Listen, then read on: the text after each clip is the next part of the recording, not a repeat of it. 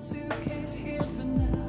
I'll turn the TV to the bed. But if no one calls and I don't speak all day, do I disappear? And look at me without you. I'm quite proud of myself. I feel reckless and clumsy, and like I'm making a mistake.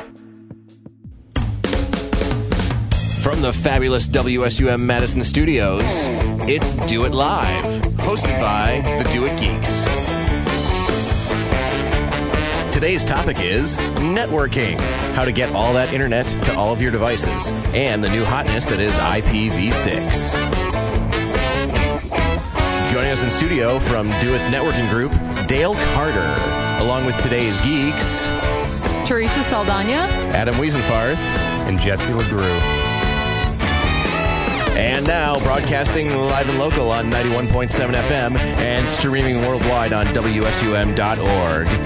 Let's welcome today's geeks, Teresa, Jesse, and Adam. And welcome to Do It Live. My name is Adam. It's a beautiful day right here in Madison, Wisconsin. 39.8 degrees, 2:08 p.m.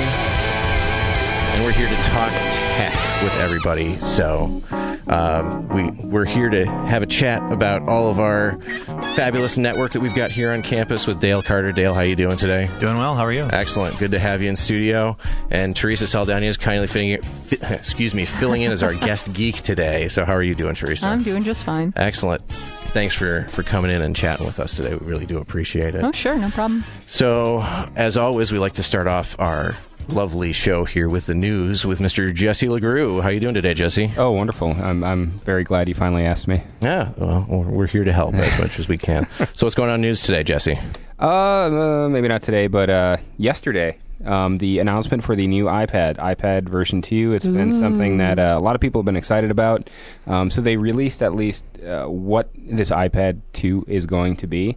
They don't ship out until the 11th, but many people are kind of excited about it. Other people have some mixed feelings. The 11th of March, you say? Correct. Mm-hmm. Okay. It's good. We like to clarify these things just to be sure. And we have Teresa in here, and she actually watched all of the festivities that went along with this. So can you tell us a little bit more about what's new and great in the iPad version 2? Sure. So I was watching the live blog updates on Engadget, where they upload, text. They send in text updates from people that are actually at the event, and they upload pictures. It used to be on IRC, which was kind of hilarious. So, a couple things that came up about the iPad were that it now comes in black and white, unlike the iPhone 4, the most recent iPhone, where they could not release a white one. And the new one is 33% thinner than the old one. It weighs 1.3 pounds versus 1.5. And it's got forward and back-facing camera. And that was really the key thing that we were missing, I think, in the iPad. You think so? Good job, Steve Jobs, for putting that in there. We appreciate that. And then a new, well, I don't want to call it a feature, but product that Apple came out for the iPad was a new case. Well, it's more like a cover, I guess, but it comes in all different colors, and it has magnets built in so that when you put the case on, the iPad goes to sleep, and when you take the case off, the iPad wakes up. Do you know how many different varieties of iPad we're going to have to stock at the tech store now? Oh, I don't know. 18. Because we're doing not only the Wi-Fi only version ones, but we're also doing the AT&T 3G and ones. And then the Verizon ones. And Verizon CDMA ones. Oh, okay. 2 colors, 3 sizes. So 9 times 2 is 18. Wow. I know. I found that out at our marketing meeting today. So good thing they're smaller. That's right. So that's great. What else do we have going on this week in news, Jesse? Yeah. Well, what else is there besides what Apple announces? What else is that's there? right. I mean, the one thing I think, at least about the iPad, one thing I was definitely surprised about was the no Thunderbolt. Yeah, we were talking about this a little earlier in our pre-show because Thunderbolt would be a great way to get stuff on and off of this iPad because it's either 16, 32, 64 gigs, which is not a negligible amount of space, and it's not all that often that you have to wipe off your whole iPad and start from scratch. So it would make sense to have that in there, but when we were talking, it might be too fast to tool up. Jesse argues that they have plenty of time to tool up and do whatever they want to do to put these things in there. So. Well, I mean, if they can make a release with a new product like the MacBook Pro and put Thunderbolt on, they could probably work in parallel and work on the iPad. Maybe they already have been, but it wasn't ready to release. It is Intel chips versus A4, A5 chips, too. So there might be a little difference there. Yeah. Anyway, so enough about the iPad. Yeah, what do you have anything else that you'd like to chat about today in news? Well, this is great. Infected Android apps. So I guess this is kind of a conversation too that brings Apple into this a little bit. Mm-hmm. But it was applications from the Android market that people downloaded, and they had found 21 malware-infected applications. Oops. It would be able to, get your contact information, other information on your device. It was from the virus was called, or the malware was called Droid Dream.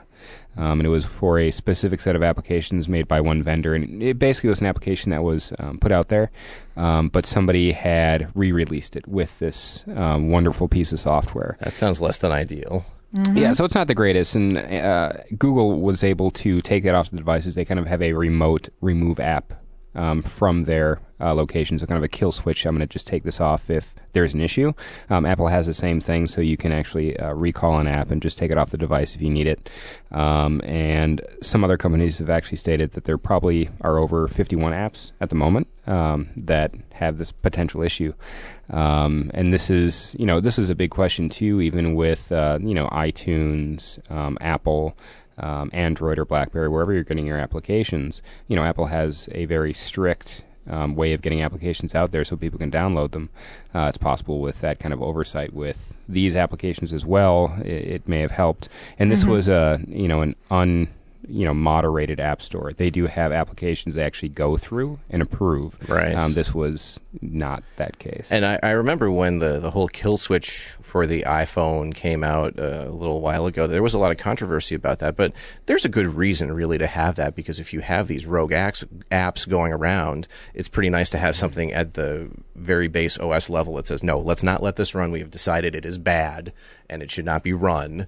And I think that's a really smart move, and probably something that the Android folks should think about moving in there, or at least something that a cell phone provider would add on as a part of their software, I would think. Yeah, and I think in this case it did work out well for Google to have this available on the phones, because they were able to, we don't really care about what you're doing, but now that you have an issue on your phone, we can actually take it off. And this wasn't an issue with the latest Android update. If you had the latest Android update, it wasn't an issue. So it was really an issue for out-of-date phones, but the code flaw wasn't there. Excellent.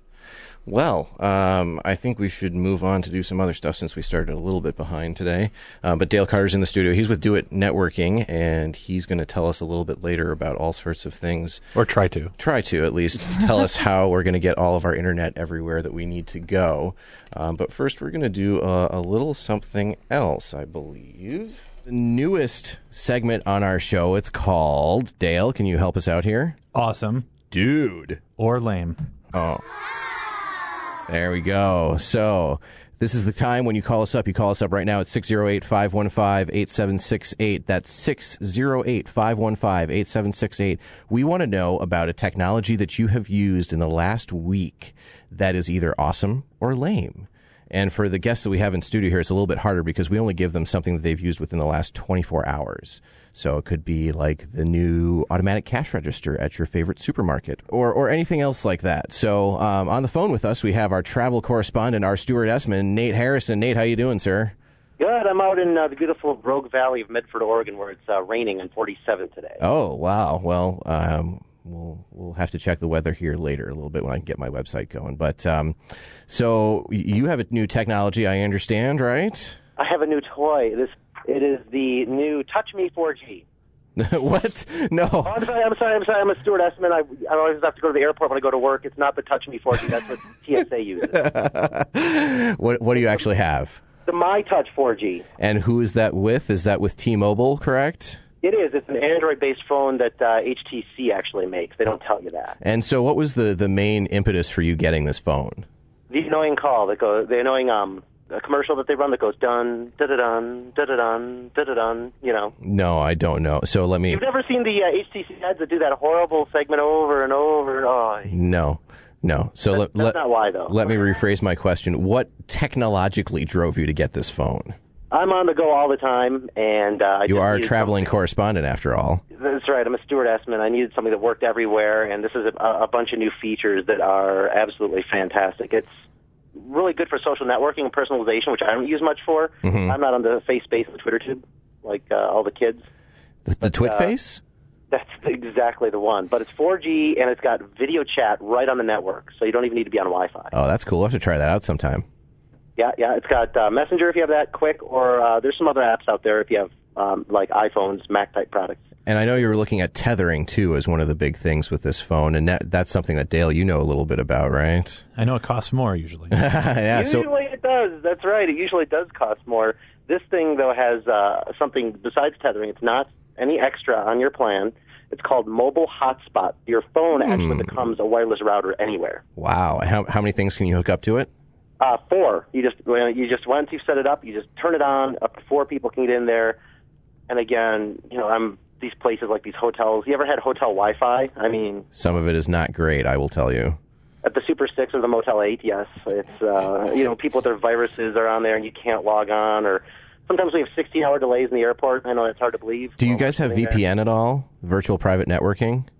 That I'm not sure, actually. Right, Dale, we have that, though. That's a good thing to use when you're on the road, right? Yep, keeps you away from all those bad guys. Yeah, that's something we should talk about probably in another upcoming show. So does the tethering work out okay? It does. It's not actually tethering, though, because you don't pay extra and you don't need a cord. Again, it's wireless. It's awesome. It's 4G, so I use it at home, like on the laptop and the desktop even, and, it's not DSL or cable modem fast, but it's pretty wicked. What's the range on that?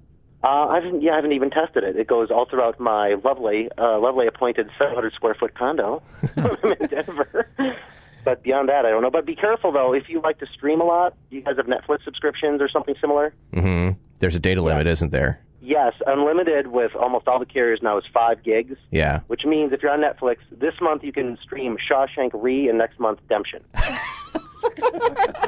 Yeah, so in fact, let's debunk some myths here because that's part of what we like to do on the show. When they say that you get unlimited data with your cell phone plan, the carriers are really not telling you the truth. You pretty much always have a limit, and most of them it is 5 gigabytes of data per month. Right, Dale? Unless you have an old plan. Some of the older plans, like my iPhone, I've got it locked into an unlimited data plan. That's really nice. And that's why I'm going to carry this old iPhone until I die.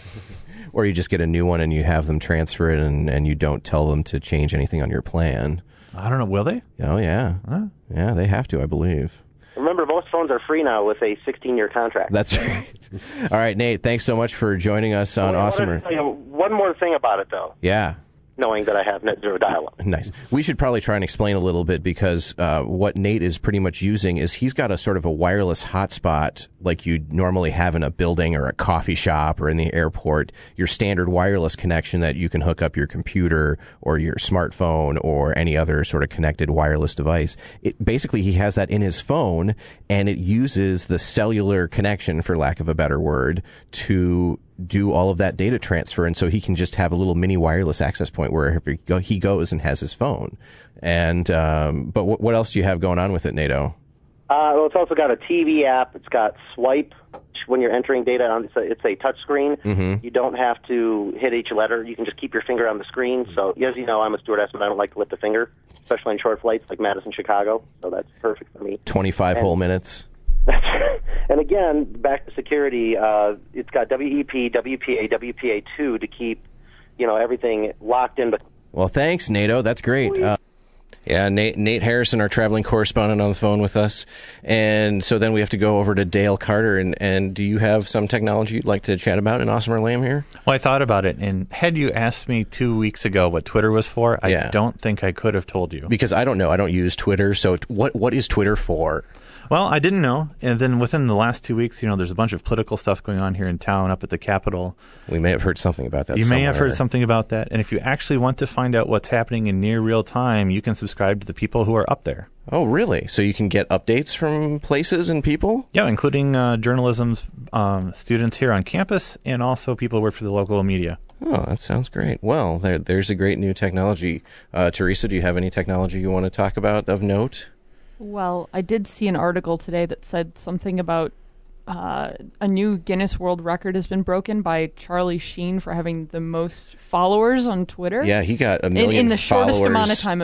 A million followers. Come watch the train wreck. Within a day or something like that. And what a train wreck it is to watch, isn't it? Yes. Well, that's the new media. I mean, and that's the thing is he's trying to control his own message, which is why he's got this Twitter feed so that he can espouse anything that he wants to in his own way, which is kind of cool because we get a website and we can do that too. So anyhow, we're going to take us a quick little break here, but we will be back and talk a little bit more about networking, IPv6, and all sorts of other fun stuff with Dale Carter, Teresa, Jesse, and me, Adam, right after this.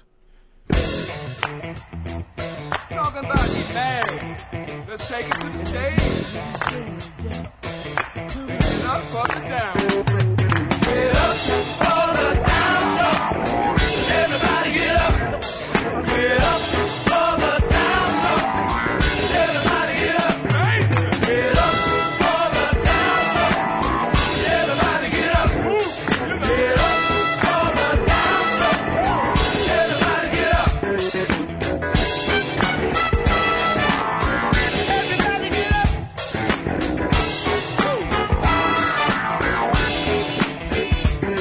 Get up for the down. Everybody get up.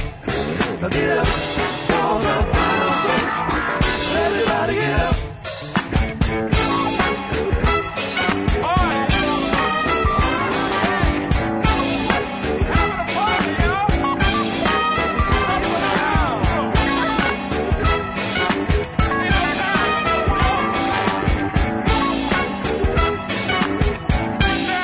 Get up for the down low.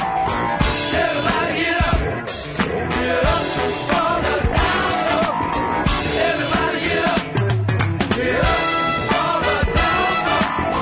Everybody get up. Get up for the down low. Everybody get up. I don't care about the cold, baby, 'cause when you're hot, you're too much. But when you're hot, you're hot. But look at what you got. I don't care about the cold, baby, 'cause when you're hot, you're too much. But when you're hot, you're hot. But look at what you got. I don't care about the cold, baby, 'cause when you're hot, you're too much. But when you're hot, you're hot. Look at what you got. I don't care about the cold, baby, 'cause when you're hot, you're too much. But when you're hot, you're hot. Look at what you got. Hey, I don't care about the cold, baby. Everybody get up. When you're hot, for the downstroke. Everybody get up. I don't care about the downstroke. Everybody get up. Get up for the downstroke. Everybody get up. Get up. I don't care about the downstroke. Everybody get up. Get up for the downstroke. Everybody get up. All right. Hey. Having a party, y'all. Up and down.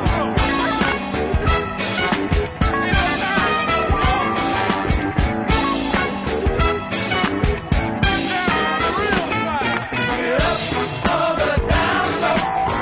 Everybody get up. Get up for the down low. Everybody get up. Get up for the down low. Everybody get up. Get up. Hello, this is Ben, Clancy. and Travis at WSUM 91.7 FM. and we would like to encourage you to respect your neighbor. Remember, a little bit of kindness goes a long way. Come on, people now. Smile on your brother. Everybody get together. Try to love one another right now.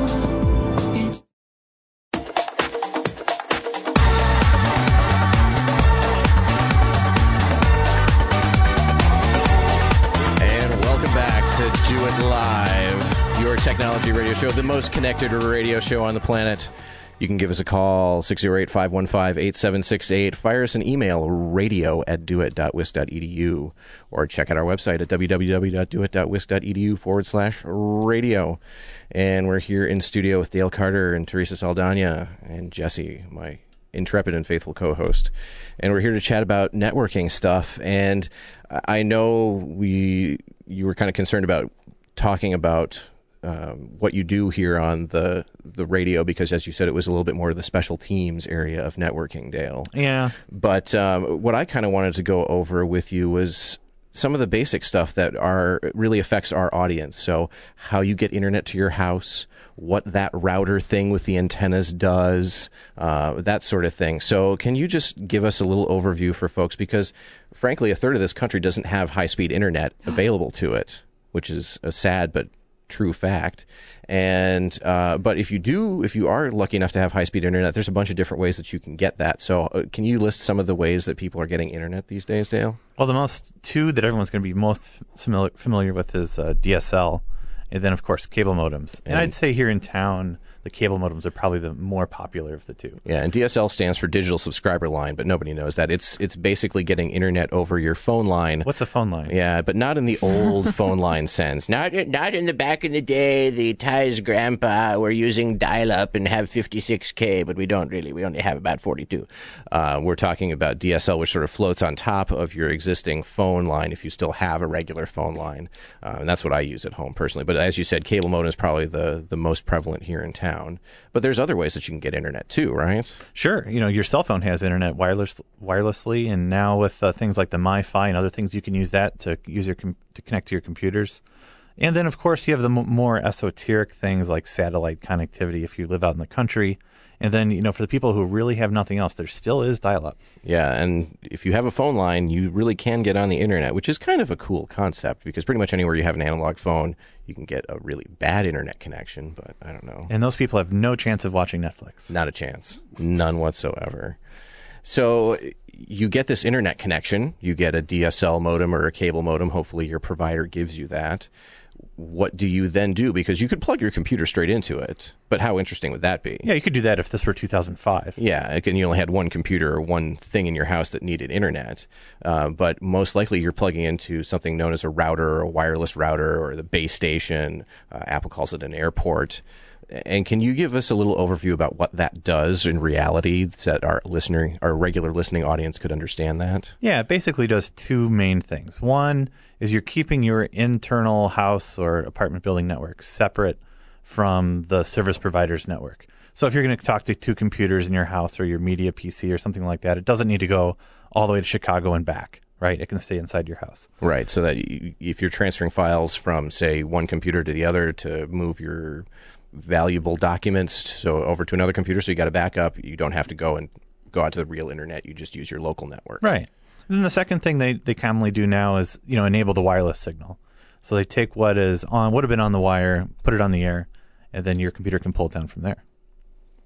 All right. And so the wireless then lets you have laptops, iPod Touch, your Wii, my iPad 2, your brand new iPad that doesn't exist yet in reality. Well, it does somewhere, but they're still getting built, sort of.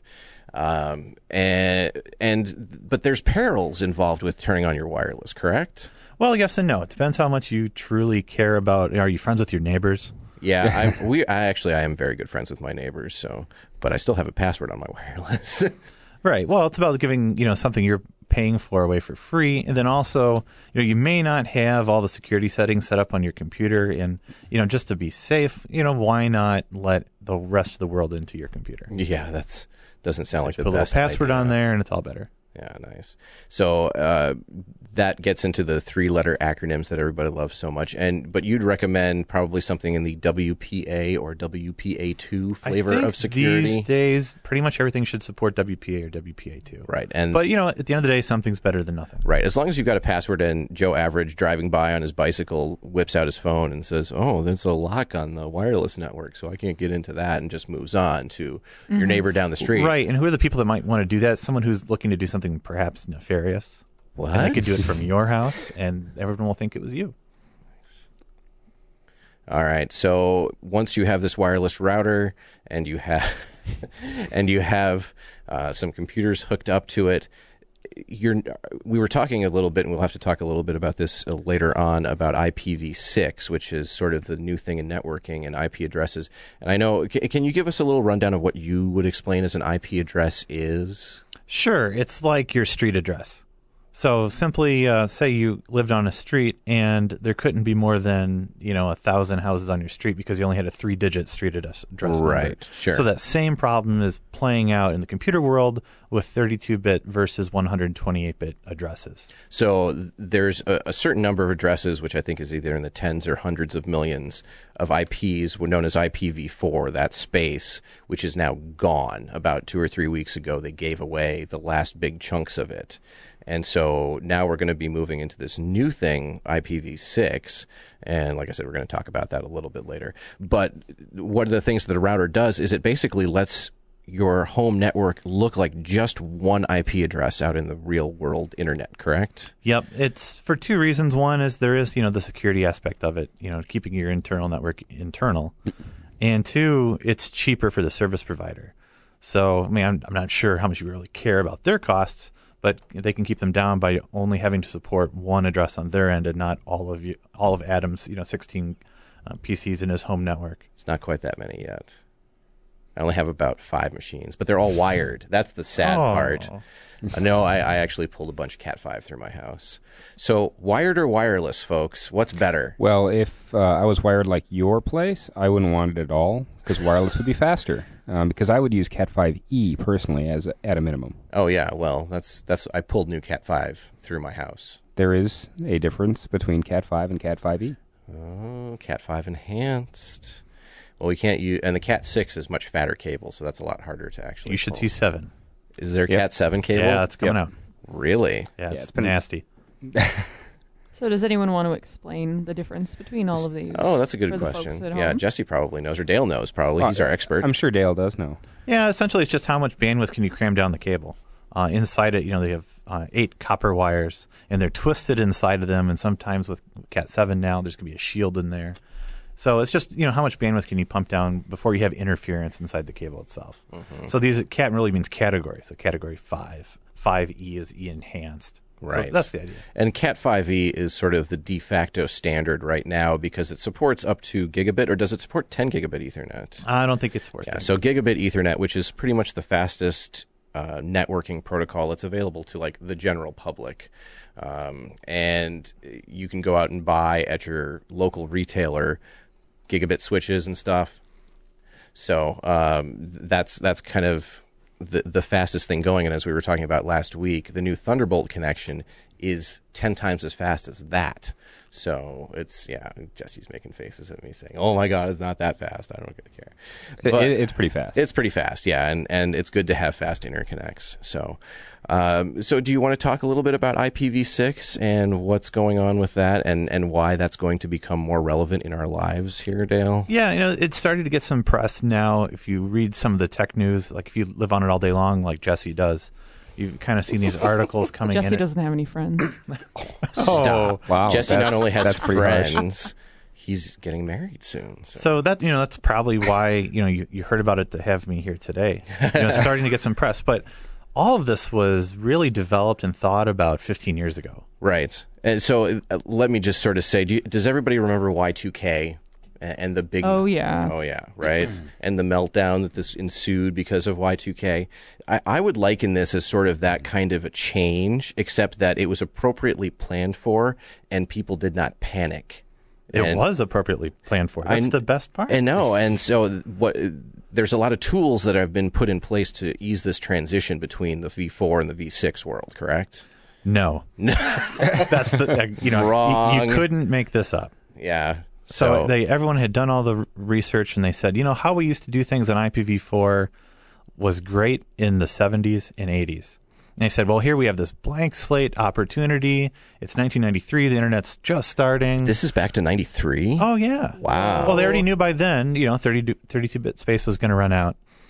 And it was really before NAT as well. I don't want to go too much into that. But before the internet was really big, because 1993, I will date myself, I was a freshman in high school, and I was still using dial-up modems from my high school. So that was the internet as I knew it, and logging on to VMS through the university and telnetting and all that stuff for, again, all you people who have been around for this long. But that's really way before the internet was the big hot thing that it is today. And that's why they thought they could get away with a blank slate approach. Right. And that's probably a good thing, because usually in technology, it's best not to try and fix things when you need to do a major change. It's best to start over. And it seemed perfectly reasonable. We could just run the two at the same time. We'll take 10 years to convert from one to the other, and no one will ever notice. Yeah, and how is that working out for us? That's 2011. And so we're about 8 years late. And but we just ran out of addresses, and I haven't heard any really major catastrophes happening because of that. No, it's interesting. So who this is going to affect is internet service providers who are bringing on new customers. Because everyone who already is a customer already has their address. So for your home modem, you're set. And you know what? Most of the U.S. is wired for as much as it's going to be wired for now. Sure. The issue is what's new. All these portable devices. So every one of these now has to have an address. So, and not necessarily every new iPhone or BlackBerry or Android can support IPv6 currently. Not even. Now, look outside the U.S. and you have major markets that are just now getting the internet. Right. India, it's true. China. It's true. That's where all the growth is going to be. So because they're using devices which are a couple of years behind us, probably, for cost reasons. No, not necessarily, but just the growth there is so large. So what, the fear is there will be this IPv4 address space, and there will be this IPv6 address space. And it might end up like the metric and imperial system, where the U.S. will stay on the old one, and the rest of the world will do the new thing. Sure, yeah. Well, we are still using English units here, aren't we? Yes, we are. Yeah, great for that. All right, folks, well, we're going to take us a little break, and we're going to come back shortly, right after this, in fact.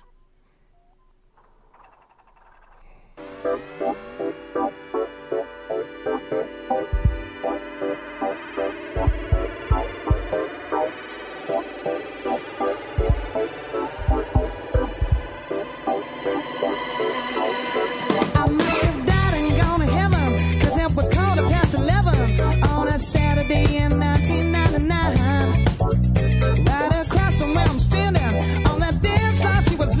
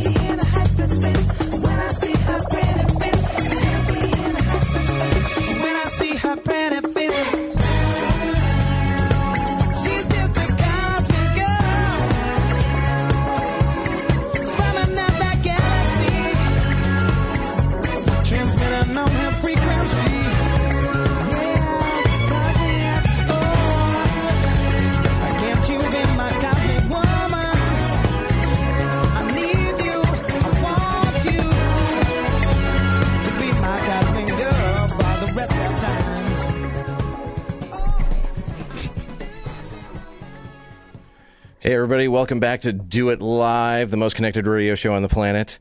And with us in studio, we have... Dale Carter. Hey, Dale Carter from Do It Networking. And... Teresa Saldana. Oh, Teresa, the lovely Teresa's in here from Do It Repair and Desktop Support, along with Jesse.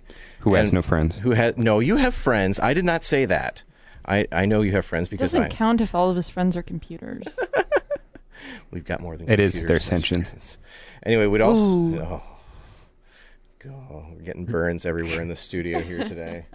So the other gentleman, we want to kind of switch gears here and bring Paul Broadhead in. He's from the Wisconsin Union, and I know it's very relevant to our lives because we all live right next door to the Union at the Computer Science Building, but maybe other people don't know exactly that there's a new Union South opening up. Isn't that right, Paul?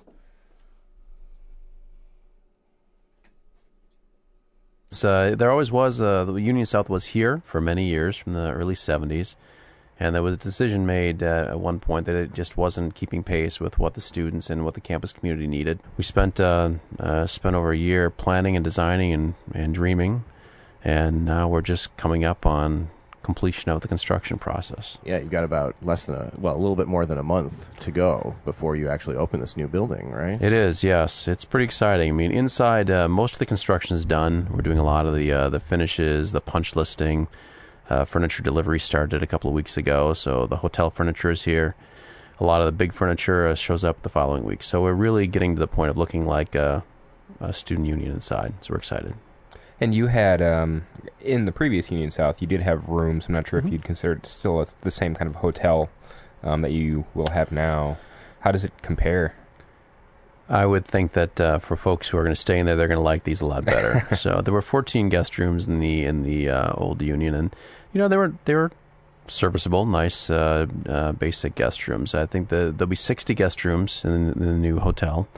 56 of which are standard hotel rooms, either king beds or double queen beds. 4 of them are extended stay, so they're geared with, which means they have a small kitchenette. We've geared them for researchers or other folks that are coming for longer periods of time on campus. So it's I think the way we describe the hotel is it's a boutique hotel.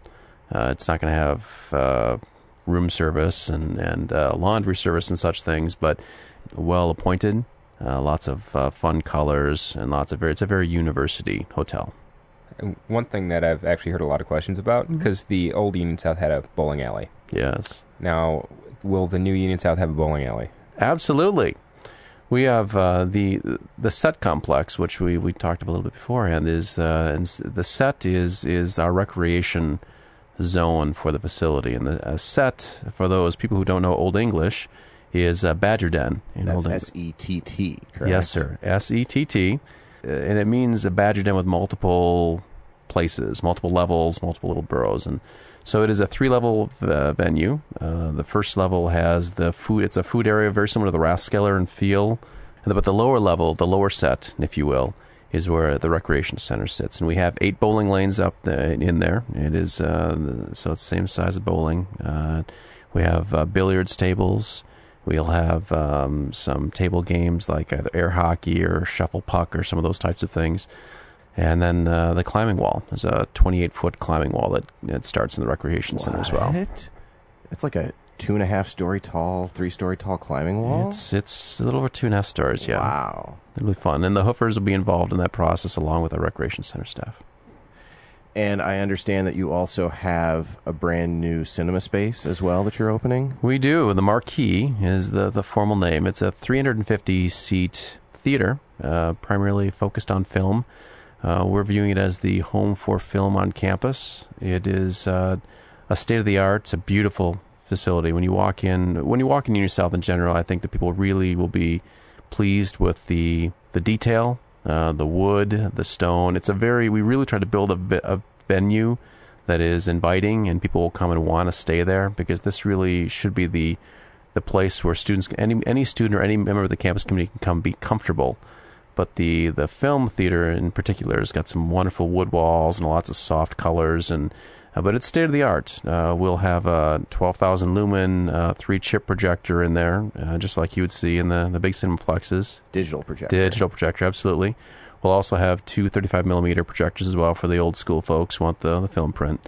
and there'll be satellite capability, so we can take the feeds from wherever and put them on through the system. So we're pretty excited about it. So, and you have student employees who learn how to run and actually run shows all throughout the year on this very new state-of-the-art equipment. Absolutely. No, we are the union in general. Our philosophy is giving opportunities for student employees. So we'll have really one or two techs whose primary job it is to full-time staff who will teach the students how to mix live sound, run conference support, or even we've got the same thing from the theater side. We've got one staff person that teaches all of our students how to basically run theatrical productions. Most of the employees are students for our setups and for our food service operation, and across the board, that's really the backbone of the union.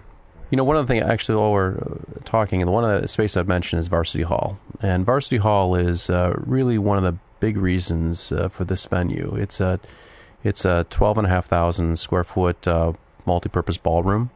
And it opens up and expands a little bit. And when the doors open up, everything opens up, and it makes a large catering and/or conference venue. We can seat 1,000 people in a catered dinner there. We can put 1,500 people in there for a lecture. But it's built with a lot of capability. We've got the company switch 400, 200 power, so we can put shows in. I've got 54 rig points spread throughout the ceiling grid. Actually, we have an opening concert. I was going to say, I heard something about a band maybe called Of Montreal who's going to be playing. Yes, they will be our opening concert. Pretty exciting. On April 15th, along with the Battle of the Bands winner. Absolutely. Yes, thank you for putting that plug in for. We appreciate that. Absolutely. So, in addition, for the conference needs, we host a lot of fairs, a lot of student fairs, and a lot of conference fairs. So there are floor boxes spread throughout the space. It's subdividable into 3 different venues. Floor boxes with 208 power and video and telephony, all the things you would need for a hosting either a trade show or fair or conference. We host the union itself hosts 28,000 events annually around campus. What? Yeah, and when when this building opens, it'll be between 30 and 35,000 events annually. Holy cow! So when Union South, the old Union South was open, we were hosting right around 28,000. So when it closed, we were trying to make accommodations for how to go down a little bit. It went down the first year by about 1,000 reservations. So we've been jamming people in all over campus. So thank you to all of our partners on campus, the engineering folks and Do It folks, and everyone else who helped us provide spaces for student orgs. Well, the union is an integral part of campus, so I'm sure everybody involved is very understanding and happy to help you with that. I tell you what, this has been a fun exercise. You know, that when I've only been here 5 years, one of the first things that I had to do was find homes for a lot of the long-standing programs that the union has sponsored, other campus entities have sponsored during the interim, and we had to find a new home for Badger Bash, and so folks were willing to let us use Engineering Mall for that, and we had to find homes for all the ballroom dance folks on campus, which is we host about 20-some ballroom dance events weekly over there. Who knew? But we are the home of ballroom dance in the city or on campus. So, you know, there's lots of different groups that need space. You know, the table tennis folks needed space. You know, the martial arts. I mean, all these folks needed spaces that have been taken a while and a lot of cooperation from folks on campus to accommodate. So we've been very pleased with the cooperation we've had. So are there any particular pieces of technology that are new and cool or particularly exciting to you that's coming online with this new union? We've got a cool system called a Mediascape system. And a Mediascape really is a collaborative place where it's a built-in table with a large flat-screen panel, and you connect it to the VGA output of your laptop. So you can have 4 different people that are working on a project together, and by whoever touches the I think it's called the puck in front of them, their display goes up on the screen. So you can have people that are collaborating on systems together. That's kind of fun. What a neat idea. It's kind of like a Microsoft Surface, but something that you use with your own computer. I'll take your word for it. Yes, sir. But that's actually right in the coffee house in Prairie Fire, which is the coffee house. So that'll be a great location for a lot of collaborative spaces. And I've had a little bit of a sneak preview. You also have a gorgeous fireplace and foyer area just as you come in into the Union South. We should talk about some of the fun spaces. Absolutely. You know, the building, as I mentioned earlier, is designed to be a place where people want to congregate. They want to hang out. There's going to be, as with always in the unions, lots of artwork on the walls. We have a large permanent art collection that'll be around. But we've got some great restaurants. We've got Prairie Fire, which is a coffee house and wine bar. It's a Pete's Coffee we probably brew, so they'll be serving Pete's Coffee, and there'll be an actual wine bar that's a part of it as well. So we get you before 5 and after 5 conversations. We have 3 restaurants. We've got an Urban Slice, which is a New York-style pizzeria. Harvest Grains, which is an oven-baked hot sandwiches, paninis, that sort of thing. Absolutely great food. We had some good food testings. People love those items. And Ginger Root, which is an Asian concept. In addition, we've got a market, which is like a convenience store, but has fresh salads and things that are in there as well. You're making me very hungry. We've been culinarily deprived on this end of campus for a little while. I know, believe me, we felt bad about that, but we're coming back with a vengeance. And even I mentioned the set, that will have pub food similar to the Rathskeller, burgers and all that good stuff, the stuff that's really good for you. But it's not a food court, they're actually restaurants. They're small restaurants which then connect on to a larger seating area, which is the Sun Garden, which has stone fireplace that will be covered by an interesting Percent for Art project. And then the other cool little feature I'll mention is that we have a water feature in the back on the south. It's an exterior water feature on the South Plaza that was designed and installed by a young alum named Peter Blunker. He's only been out a few years. Some people see water features as big waterfalls and big splashing and loud. It's more of a babbling brook, and it's got a multiple level kind of curves around and cuts across the back. But all the water from that water feature is actually harvested from the roof. So we capture it in a cistern underground, and then we pump it into the water feature. So we aren't pumping city water in there. We're actually reusing the water from the building. So is there anything, especially when you get a building rebuilt, there will be something from the old building that actually is in the new building? Will there be anything noticeable if you walk into this new Union South? They'll actually see that was actually from the old building. A lot of the metal that was used by Jill Sebastian and the art pieces came from the old building. She recycled some of the metal and melted it down and reforged it. We have the tables in the set if you recognize the tables from Einstein's, the old butcher block tables, but they've been redone and stained very black, very dark to match the atmosphere. The one thing I'll mention that I probably should have mentioned earlier that people always enjoy is this is a very green building. We are currently tracking to be a LEED Gold building. That's really impressive. Because of the multi-use, because we have lots of food service with multiple fans and different systems, it's been very challenging to get to that point. But it's tracked through. We're at 40, sitting at 40 points, and we've been there for a little while. So we're hopeful when we go through the review process, it'll still track gold. From a standard building, we're 42% more efficient. For our water consumption, we're close to 30-some% less more efficient. We've on our recycling, we've recycled 85% of the waste from the old building and through the entire construction process. Wow. We've had a lot of fun with that. There's a green roof on the building. Almost all of the office furniture is actually reconditioned. We decided not to buy new furniture. We tried to buy reconditioned. One, to be sensitive to the budget, be good stewards with the students' money, but also because we wanted to make a statement. So we did that. So is there a good location right now to get updated information about the Union, its construction, and what's going to be in the building? Absolutely. You can go to the Union website, newunion.wisc.edu, or you can go to the Union website. It's all on there. And obviously the last thing I'll mention is that April 15th is our grand opening. We obviously are going to encourage folks to come out. There's going to be a substantial ribbon-cutting ceremony.